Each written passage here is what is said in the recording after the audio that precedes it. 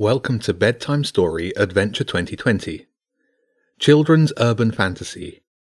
One chapter a day up until Christmas. Chapter 18. Portal Talk.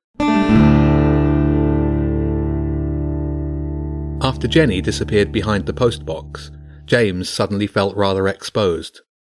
"Come on," he said, lugging the heavy bag with the book inside. "Let's move somewhere a little less conspicuous." The bishop let out a sigh from the windowsill. "I'm not sure I can move. Dragging you through the air has quite exhausted me." James scooped up the bird with his free hand. The chain that had held it captive on the lectern was still attached to the bishop's foot. It was secured by a thick wire, but nothing that a good pair of wire cutters couldn't solve. On the other side of the small parking area, a fire escape with a ladder partially concealed the side door to the next shop. There was a little doorstep to sit on, and the fire escape above gave them a bit of cover from any passing pigeons that might want to spy on them. James sat down, and the security light hummed to life. He coaxed the bishop into perching on a low rung of the ladder. Cece trotted over and snuggled back into James's coat pocket. James opened the duffel bag and pulled out the portal book. It was as big as a cereal box, bound in some kind of dark leather with strange patterns stitched around the edges. In the centre of the cover was a small, round, shallow depression made of something grey and hard. He opened the book. There was a soft creak of leather and old glue. The first page was a mass of coloured lines. It reminded him of the map that Jenny had found over summer. "Indecipherable page of nonsense," the bishop said. "I have no idea what it means."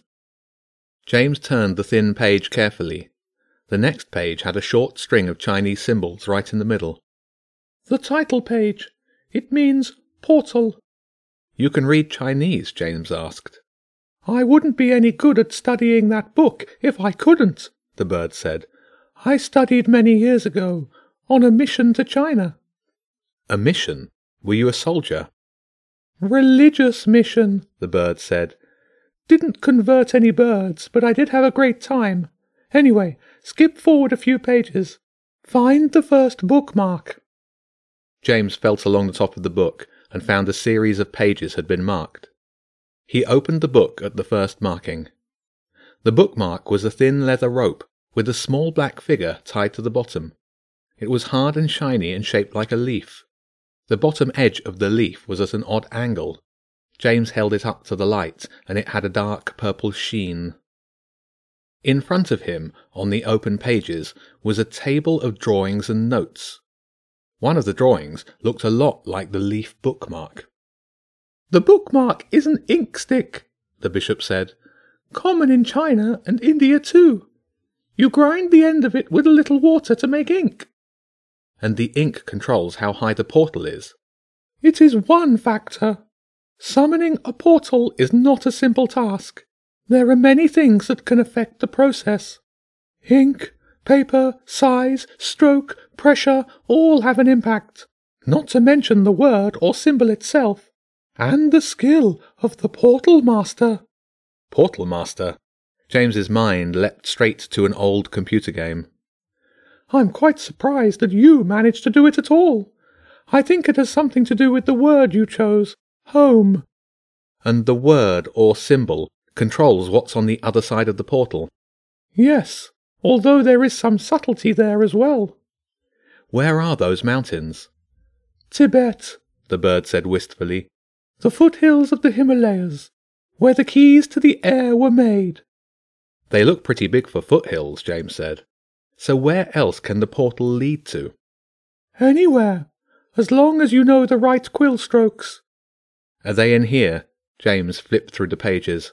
There must have been over 1,000 of them. "Some are, some aren't. For example, the closest one I could find to here was London. But along with the portal books were local guides. There used to be a map tucked into the back cover that could give fine-tuned symbols for the local area." "We found a map last summer," James said, "but there wasn't any Chinese writing on it." "Wasn't there?" The bird sounded surprised. Sometimes you have to get through the plumage to find the real colour of the bird underneath." The light went out suddenly, and James froze. Then he remembered it was a security light and kicked his foot out to set it off. After a few attempts, the light flickered back on. On the bird's command, James opened the book to the other bookmarks.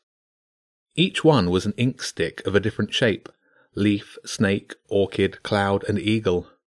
And the pages marked by each described in great detail the factors that could affect the portal. James listened intently as the bishop explained what he had learned. There were plenty of gaps in the bird's knowledge, but for a beginner like James it was more than enough. "So the size that I draw the symbol can change the size of the portal?" he asked. "The size, yes, and also the shape. And the temperament. It's quite complex. A neutral portal will allow passage in both directions. But an angry portal may be one way only." The idea of an angry portal did not appeal to James at all. There was not quite as much content in the book as James had first thought. About a third of the pages toward the back were blank. "For complicated portal summoning," the bishop said, "not for rudimentary practice." After a few more leg kicks to activate the light, James had heard enough theory and knew that he would learn more quickly through actual practice. It was much more complicated than he imagined. Even the speed of the stroke mattered. It controlled the time it took for the portal to appear, which could be reduced to less than a second by an experienced portal master. James thought that he drew the home symbol pretty quick, but apparently he was actually rather slow. "There you are." Jenny stepped into the parking area. "We need to get moving. I don't want to be late back, especially because we'll need to be out again tomorrow." James put the book away and passed the bag to Jenny. When he stood up, he could still feel the effects of gravity working harder than normal to keep him on the ground. With the bishop happily perched on the front of the duffel bag, they set off on the walk home. On the way, Jenny gave him the details that she had learned from Claudia.